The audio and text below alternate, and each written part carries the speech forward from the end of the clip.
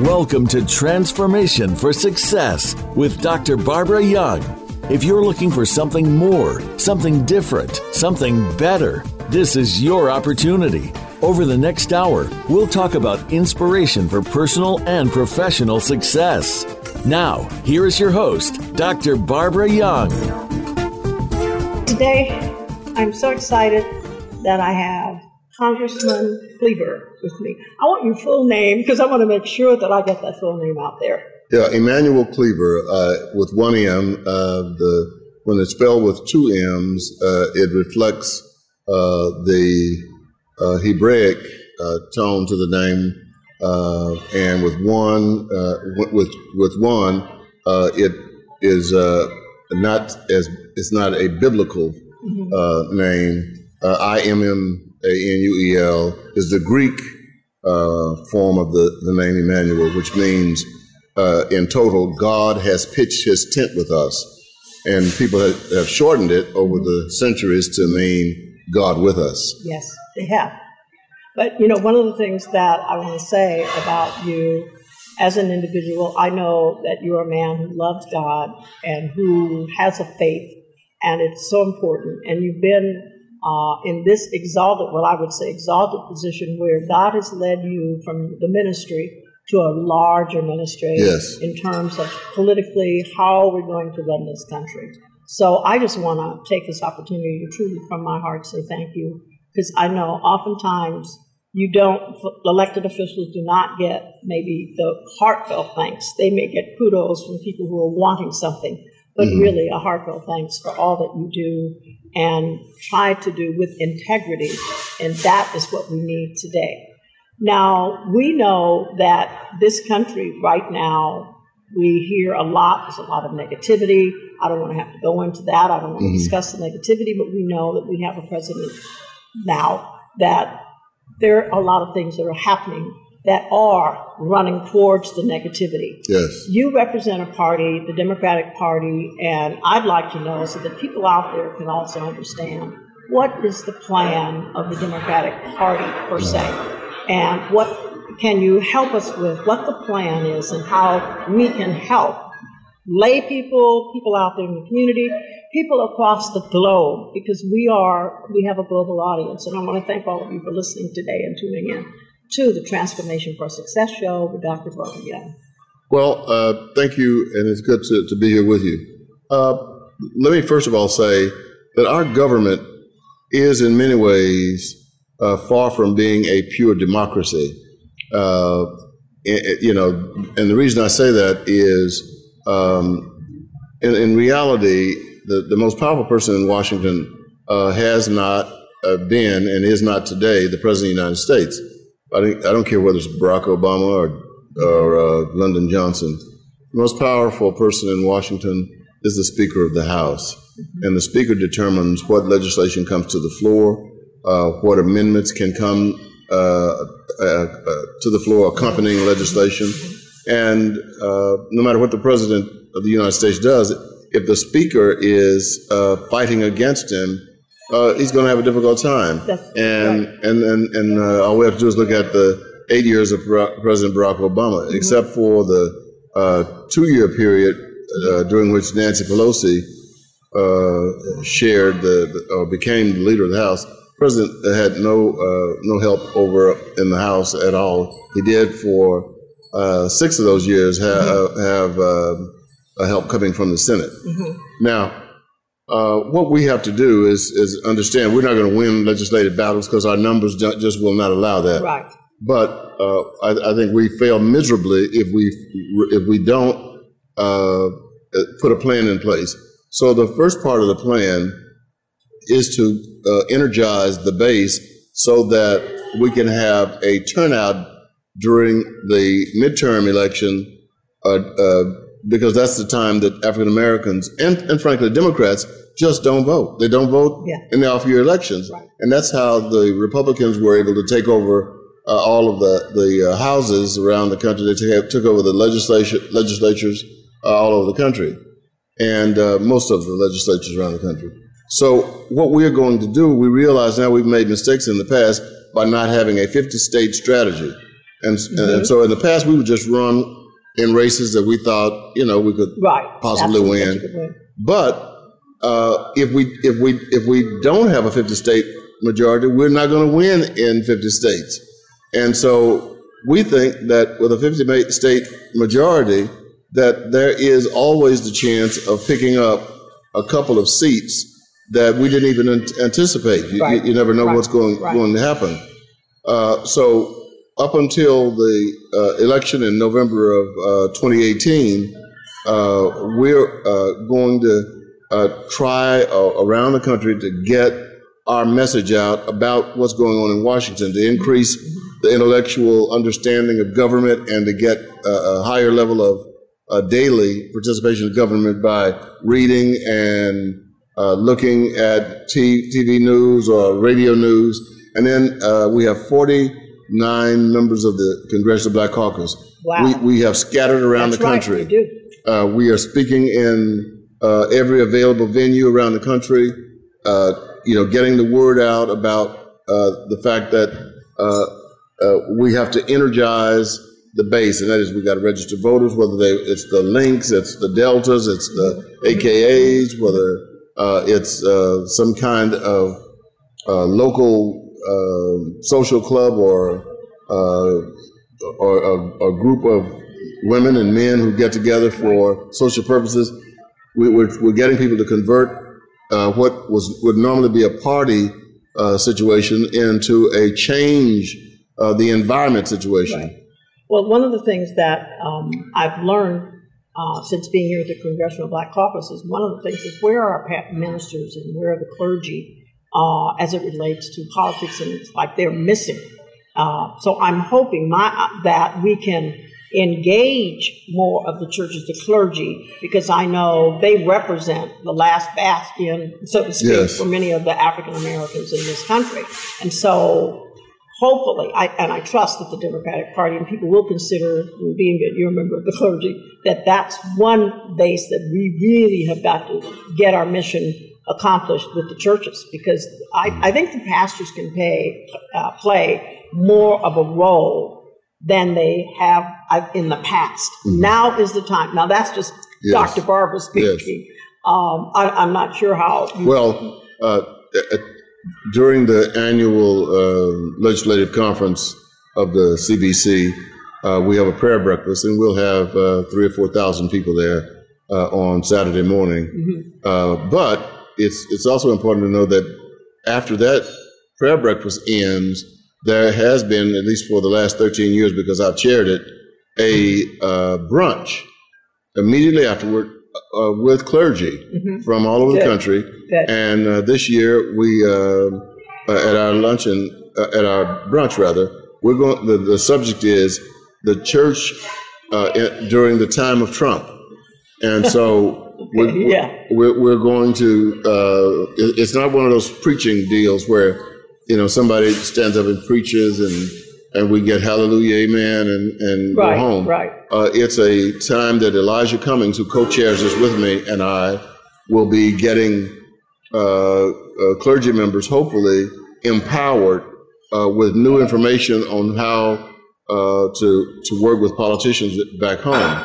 Now, we do have some problems, and I'm not beyond talking about them, because many people are aware of the fact that for whatever reason, a lot of the young pastors are not as socially, socio-politically involved as they were in the 1960s. There's no need in us pretending that they were. That's just not the way it is. And in part, it's probably due to the fact that we have fewer and fewer people going into the ministry who either had an HBCU experience or went to one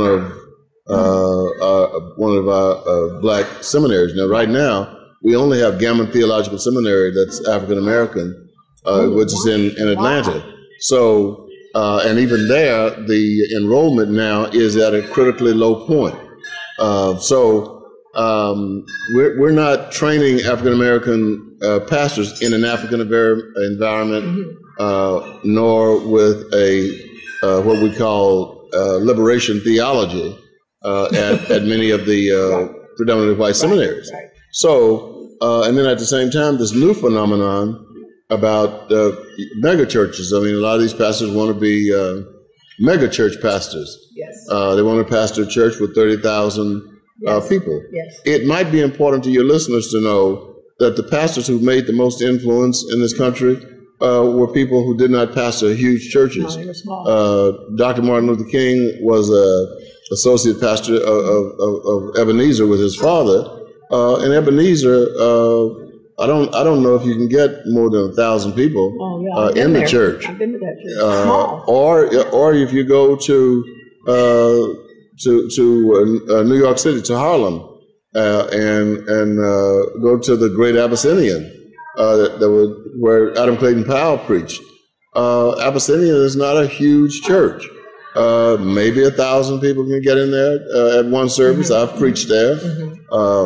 And I think that this new young level of preachers, are actually like, I want to pastor one of these huge churches. Right. And the danger in that is that these huge churches, many of the pastors from those churches are hesitant to get involved in anything political because they don't want to offend anyone. Because they need a lot of money to support the vast ministries.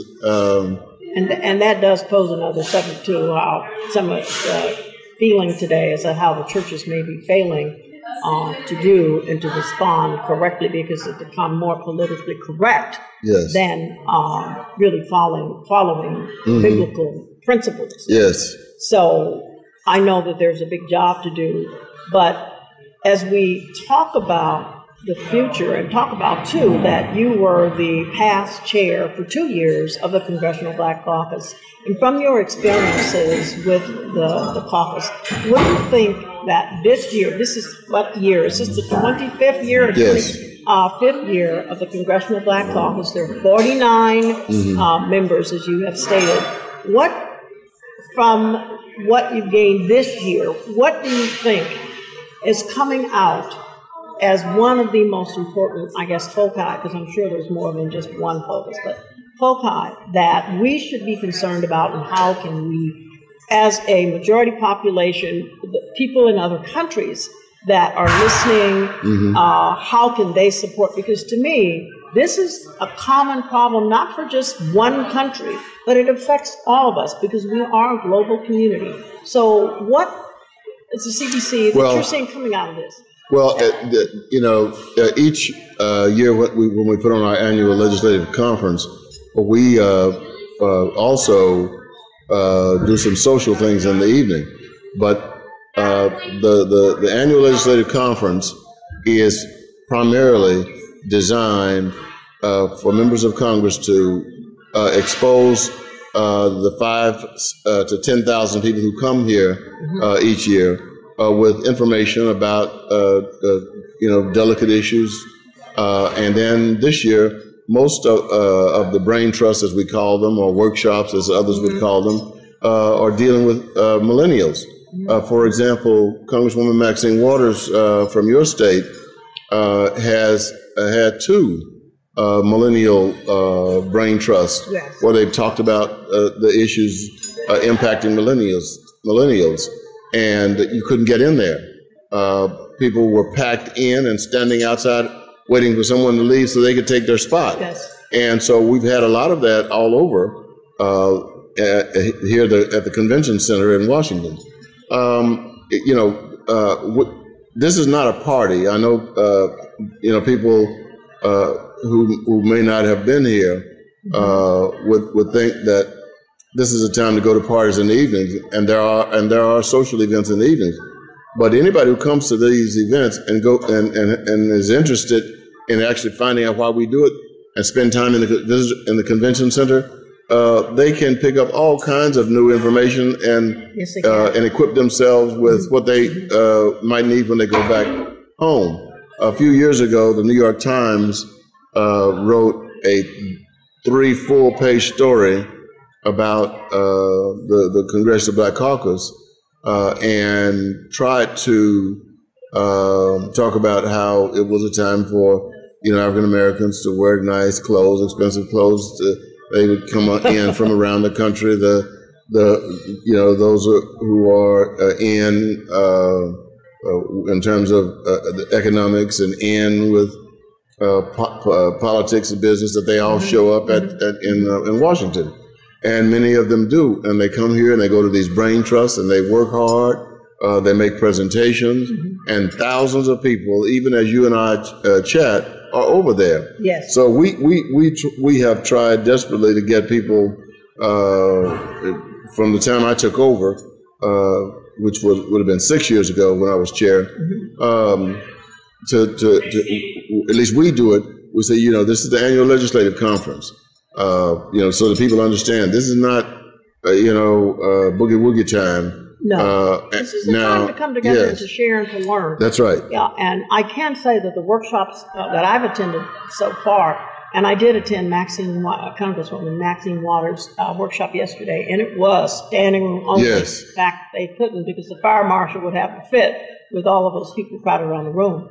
And today I missed her workshop, which was talking about hip-hop. That's right. And how much hip-hop has contributed to the economy. People not maybe realizing how much that has contributed. Absolutely. And how much of what's happening today in America, we are wearing hip-hop as a result from the African-American community. And I think it's important to know that, this is probably the first time in the history of this republic that African-Americans have taken full advantage of the economics of African Americans, and that is, in the past, other folk have taken advantage of us, even if we came up with something.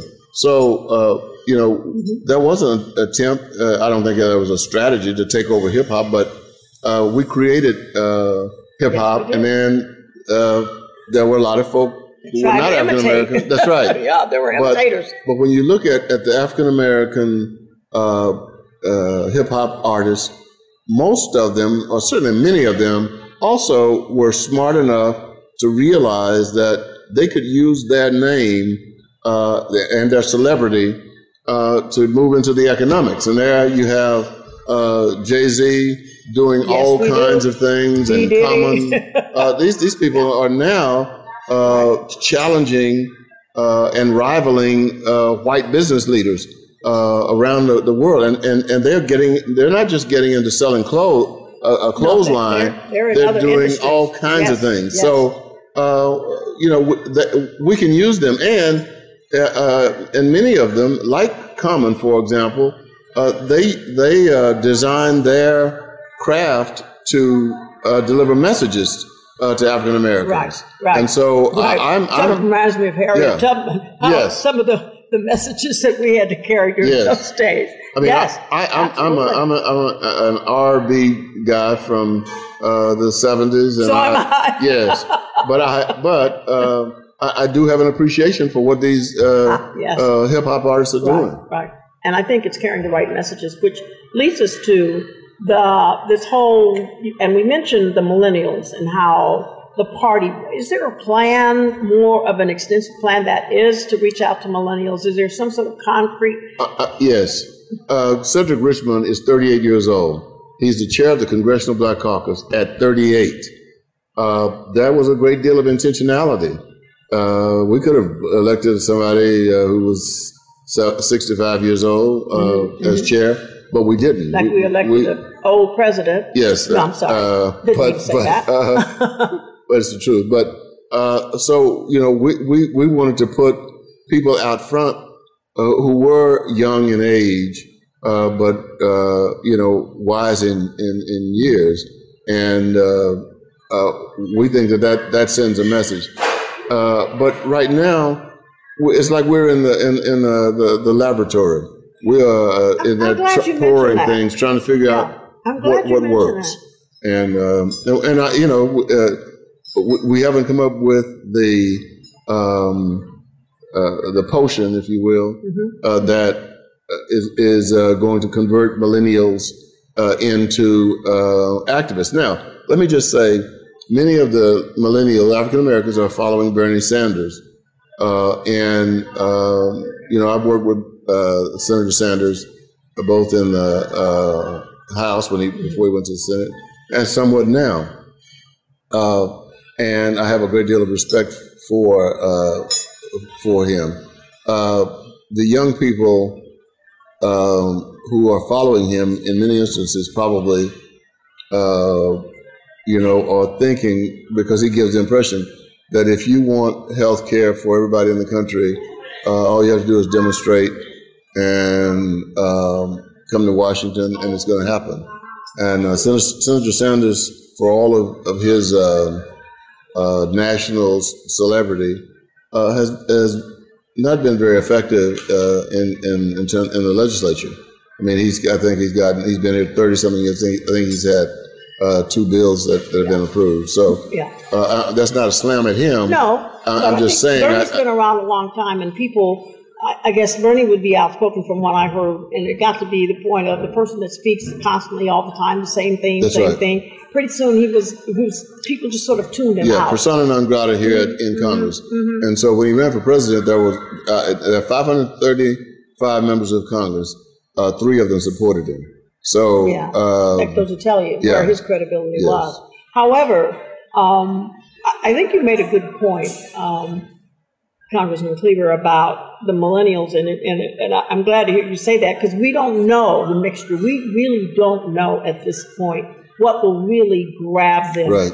I know that I'm reaching out, and even with this broadcast, to help millennials understand the process, and that it's not going to be the marches and the demonstrations that's going to affect change. It's going to take another kind of mixture. Mm-hmm. And I know, because I think as business owners, I'm an entrepreneur, and many of them I work with, and we're all trying to figure out how do we engage them. Yes. I do know this much. What I've learned thus far with my limited research is they're very creative. They are social media experts in technology, quick-minded, but they want to find meaning. What I get from most of them in California, I'm not sure this is around the country, but they want to have meaning. What meaning, and how am I going to be able to make that contribution where it has some meaning? Yes. So I've devised actually a grid to look at 4 areas of life that we all look at. Mm-hmm. Happiness, abundance, growth, and meaning. And I've actually used this with millennials. I'm giving one of my trade secrets away out here. But to ask them, I'm giving you 10 poker chips. I want you to place those chips on what it means to work for this company, or where would you put your poker chips? Yeah. It tells me a lot. And you can actually try that with many human beings. I did it since I've been here. Mm-hmm. And it's very interesting because it tells me then how I need to focus the program. If you want meaning and you want growth, you're the right person for my company. Mm-hmm. If you're looking for abundance and happiness, it might not be, because I won't be able to give you that $75,000 because you have a master's and you feel that's where you are. So it's really kind of an indicator, a quick cursory indicator of where people are. And some of the millennials, that's where they are. A lot of them I find creativity and meaning. Yes, I think they are that is the generation that will save this nation. They are the last standing battalion, if you will, standing in the way of autocracy and things that no one in this country just a few years ago would have ever thought that we were dealing with. But they are there, and they're becoming more and more engaged. Unfortunately, the police shooting of unarmed black men has also pushed many of them into social activism. But there's always been somewhat of a division between, when we were talking about trying to change America. For example, my family has been deeply involved in the goings on for some time. When my cousin Eldridge Cleaver first came on the scene with many of the other Black Panthers in Oakland. And I met him. Yes, he was quite a man. Yeah, quite a man. He was extremely intelligent, but he, sometimes when people are brilliant, there's a thin line between brilliance and lunacy. I knew you were going to say that. And sometimes, brilliant people slip over into lunacy. But Pete O'Neill, the last Panther, is now still in exile in Tanzania, in Arusha.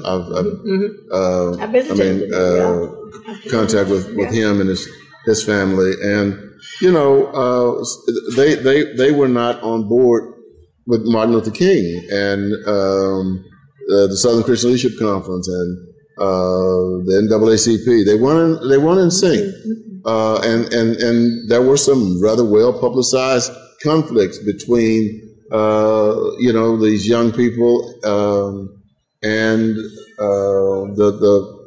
the older Black leadership. John Lewis, for example, at the ripe old age of 20 years old, was ousted as the leader of SNCC overnight. It was a midnight revolt. They thought that he was too close to Martin Luther King. The movement. And so, there's always been that conflict. The difference is we can't afford it now. Back then, it was the difference was based on strategy. Today, the difference is based on survival or connected with survival. I mean, we are we can't afford to be divided by age. No, we can't. I have one last question. I just want to thank you so much for sharing your time and really answering these questions. Is that there have been many people who said, "Are we moving towards another party or a third party?" I'm sure you've heard some of this talk. In your best mind, do you feel that we may be moving towards a third party? No, I think we've seen the attempts in the past to do that, and they all failed. Whether it was George Wallace trying to get a third party going, Ross Perot tried, and he spent hundreds of millions of dollars of his own money. Unlike he spent hundreds of millions of dollars, and even with that, he came in a distant third. I think our country is predisposed to two parties. There has been, and there will continue to be, and history will record probably until the end of time, attempts being made to start a third party in the United States. But there is no infrastructure there. And so you've got to have an infrastructure to start a third party.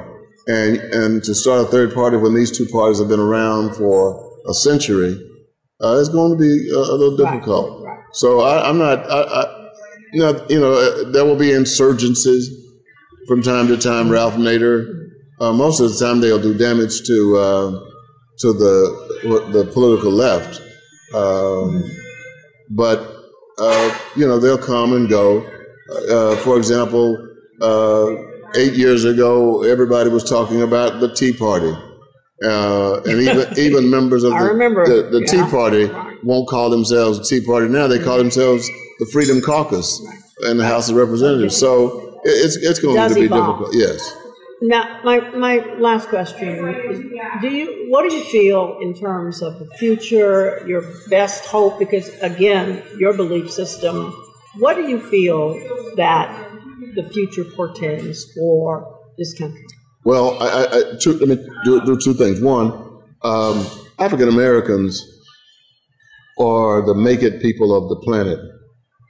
We are, and our ancestors have been the people who, no matter what, were able to survive, and not only just survive, but to excel.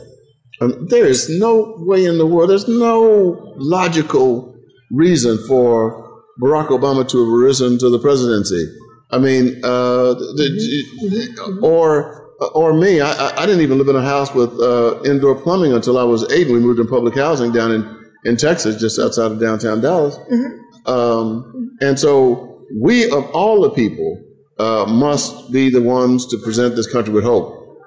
You know, you guys have done all kinds of things to us, and still we rise. Yes, and that is the theme of this Congressional Black Caucus, the 25th year, and still we rise. Yes. And we will in the future. And Congressman Cleaver, I can't thank you enough for taking time, because I know this has been a really hectic schedule for you. And we had one interview scheduled because you had to be on the Hill. But thank you so much. Glad to do it. And thank you for what you're doing. Thank you. I'm doing my best. And for you listeners out there, I want you to take note. I want you to give us a call or give a chat, or you can reach me at info@transformationforsuccess.com. And this is Dr. Barbara Young. I want you to stay tuned, because we'll be bringing you more information on the Congressional Black Caucus in its 25th year. And again, thank you. Thank you. God bless you so much. That was a coffee cup I just did. Okay. Thank you. Absolutely. And see you next Tuesday. Okay, and thank you.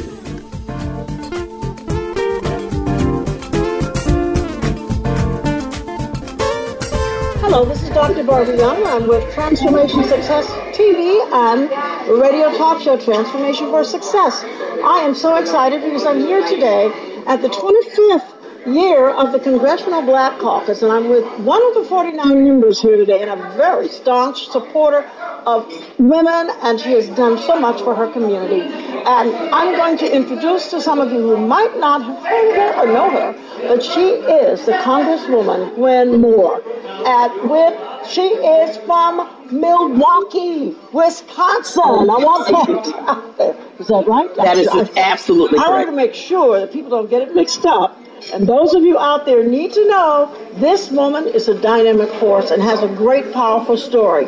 But one of the things, while I'm here today, and I was so happy to have you be with us and take time, because this is your luncheon and you had a wonderful time, and thank you for inviting me to your luncheon. Listen, you were such an addition to the conversation, and it's our pleasure. Well, you have done such a marvelous work. And so one of the things I wanted to just, a couple of questions and take up your time. And again, thank you for taking the time to respond today. But you've been with the Congressional Black Caucus for some time, and also the Democratic Party. We know that we hear a lot of negativity, and I appreciate your comments earlier today in one of your sessions, which was magnificent, to talk about we've had the negativity. But we want to hear, what does the Democratic Party plan, or they're planning to do, to take back the House? And if there is a plan, how can those of us in the community, those who are outside, even our global audience, what is it we can do to support a plan that is going to be progressive and that's going to be more inclusive for so many individuals in this country? Well, thank you for asking that question. I think one of the things that we've realized is that we have got to get beyond the grievance. We're all in grief about the outcome of the election. And we have got, our message has got to be a lot more clear. And it's not just an anti-Donald Trump message, but it's got to be a message of hope, renewal, and really a message that recognizes the pillars of the Democratic Party as being a party that has evolved into, that really is reliant upon women, Right. women of color, Right. and to really target those groups of people and let them know how valuable they are to the rebuilding of our country. To empower them, not just have them as an afterthought. Right. Part of the way the Democratic Party has organized for too long has been, 30,000 feet TV commercials, and not spending enough time in those communities that are most affected by some of the negative policies that we see the other party advancing. For example, who in the United States is going to be more adversely impacted by structural changes to the Medicaid program where they block granted than women and people of color. And we've got to carry that message to them instead of this sort of generic message that we've relied upon. So 2 things, I think. We have to get over the grief of the outcome of the election and move forward. And then we do really have to recognize that women of color, Black women, are the strength of this party. And that's interesting that you say that, and I can appreciate that. And so we want to also know that other women are encouraged to really get involved with the Democratic Party, to get involved with a movement that gives hope and equality for everybody.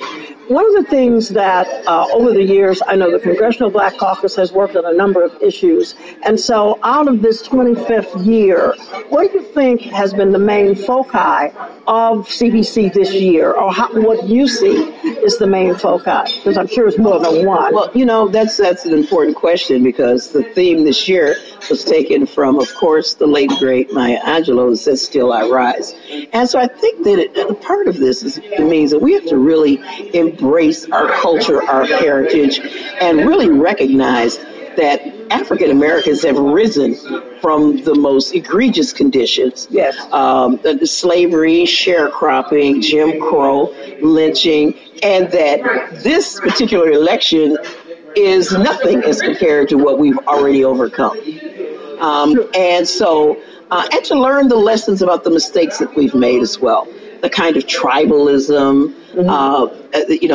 that we have built. There is no distinction between the plight of rural African Americans and city African Americans, and to really be intersectional about our struggle and to step up. Right. And be the leaders of our party instead of hanging back, waiting on someone to come and tell us to be leaders. Do you feel that somehow in the past, and just maybe the past few months, I think we had grief and shock, I think, for many of the people in the Democratic Party. Do you believe that there's still that sort of inertia with the Democrats, and like in terms of what to do and how you're going to do it? If there is a plan, how are we going to execute that plan? How do we involve Black churches, since a lot of this affects African Americans? What do you think, or what can you say about that? Well, I can tell you that I am concerned as we move toward 2018 and 2020, that there is still an awful lot of infighting. I heard someone say, if I just have one more party where people are going to argue over Bernie Sanders versus Hillary Clinton, either of whom are president of the United States, then I'm going to leave my house and leave my own party. I do think that it's time for us to get over that. One of the things that our very special guest, Melissa Harris Perry, said in our session today is that we need to make sure that we start to recruit some people who truly have the Democratic Party values in place, and encourage people to run. It was a shame that we only had 2 people, one who was not a member of the Democratic Party, right, and another person who, many people thought, felt ordained. So we didn't have a primary so that those conversations and discussions could occur. And then you talked about the role of the Black church and other Black institutions. We need money. But in the absence of that, we have to remember that a lot of the civil rights struggle was generated by the activity of the Black church. And Black churches don't have to endorse candidates or do anything untoward politically. Just be the role that they ought to be in the community. Really put somebody in church in charge of making sure everyone is registered to vote, to make sure on election day that the church buses are not parked in the parking lot, but that they're engaged to pick up those folks that are elderly.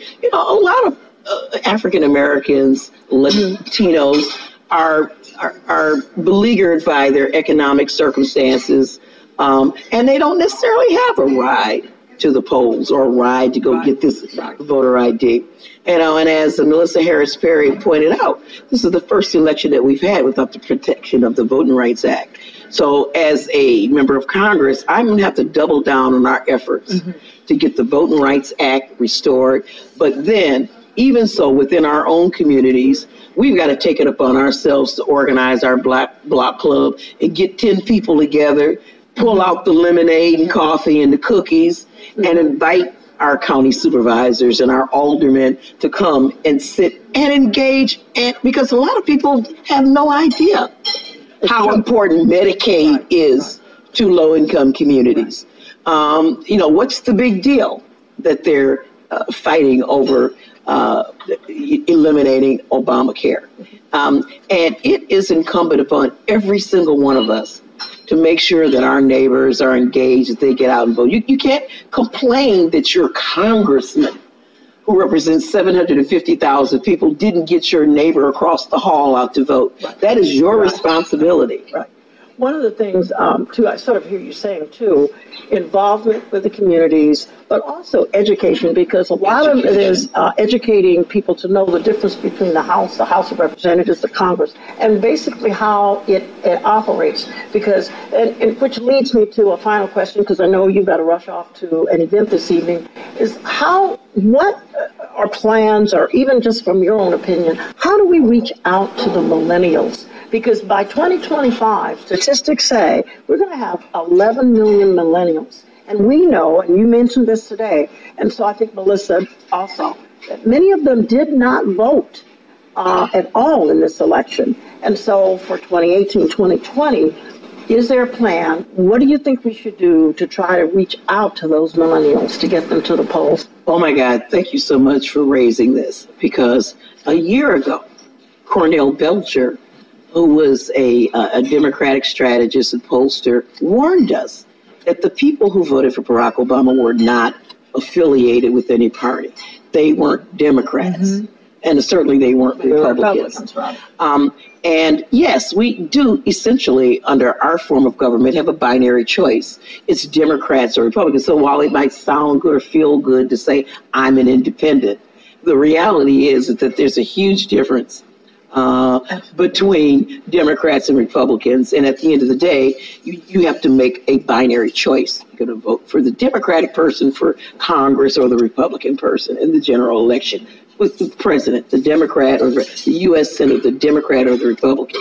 And so that we have got to appeal to people off-cycle times to do what we used to call freedom school on a different level and really talk about those values that the Democratic Party holds. I mean, we're the party that's concerned about student debt. Right. We're the party that's concerned about health care for all. We're the party that's concerned about retirement security, taking care of our disabled, making sure that our educational system is funded and that there's accountability, as opposed to the party that is only concerned about giving tax breaks to the wealthiest corporations. Right. And I mean, this is a choice people have to make. And staying home and not voting is a choice. And we're living with that choice now because of all the people who infuriated me in this last election, those people who voted third party, those people who voted for Donald Trump. More people did not vote. Right. And that's why my concern personally, too, and I'm throwing that out, and I know you'll take this back and do some work on it, and I want to applaud you for the work that you have done, is how we engage the millennials. The millennials can help us. I mean, Barbara, I'm a couple of days younger than you. But still, we grew up in an era, we did not have all these tools, Facebook and Twitter, and the Russians have. Yes. Have this capacity. We've got to scale up these communications. Absolutely. And our millennials can teach us how to reach out to them. Because that's exactly where they are. One of the things I shared yesterday with an interview with another congressperson, one of your colleagues, was that I have come up with, and I'm giving a trade secret, and that one of the things I've discovered, because I have been reaching out to millennials and having conversations with them, a lot of women, a lot of men as well. What I found is that when I look at the 4 quadrants of life, what do people want? Happiness, growth, abundance, or meaning. You might want to try this and I will. And try. Awesome. Yeah, because there's 4 things when you start to ask them about the 4 things that people generally look for in life. Give them, and I said, I'm giving you 10 poker chips. Place the chips in the areas that are most important to you. What I've found in my limited research is most of the millennials want meaning and growth. So what meaning? In other words, I want to find what is the value, what is the stick that I'm doing that will give me meaning. It's finding my purpose. And the growth is that opportunity to grow, whether it's in your office and learn politics and learn how it operates. And you don't find too many of them saying happiness and abundance. It's interesting. That is really interesting. So I just think that food for thought today. That helps you start that conversation to have that information. Right. And it has kept you very young to be hanging out with these millennials. Yeah, well, and that's been inspirational to me as they reach out to me, and I'm trying to find out where are they coming from, and that's what I found so far. So I shared this yesterday, and maybe this will be something as you begin to bring people, young people, interns in your office, to actually try that exercise and to see where they put their chips. You'll teach me this. But I really want to thank you, Congressman Gwen Moore, for taking the time today to spend with me, and to all my listeners out there, all of you in all the countries, my international listeners, my listeners all over the United States. I want to thank you for listening today with Dr. Young and with Congresswoman Gwen Moore, a dynamic woman. And thank you again. I love you so much. Oh, I love you more. Thank you. And God bless you all. Have a great week, and I'll see you next week at the same time. I'll have another guest for you next week. So stay tuned to Transformation for Success with Dr. Barbara Young.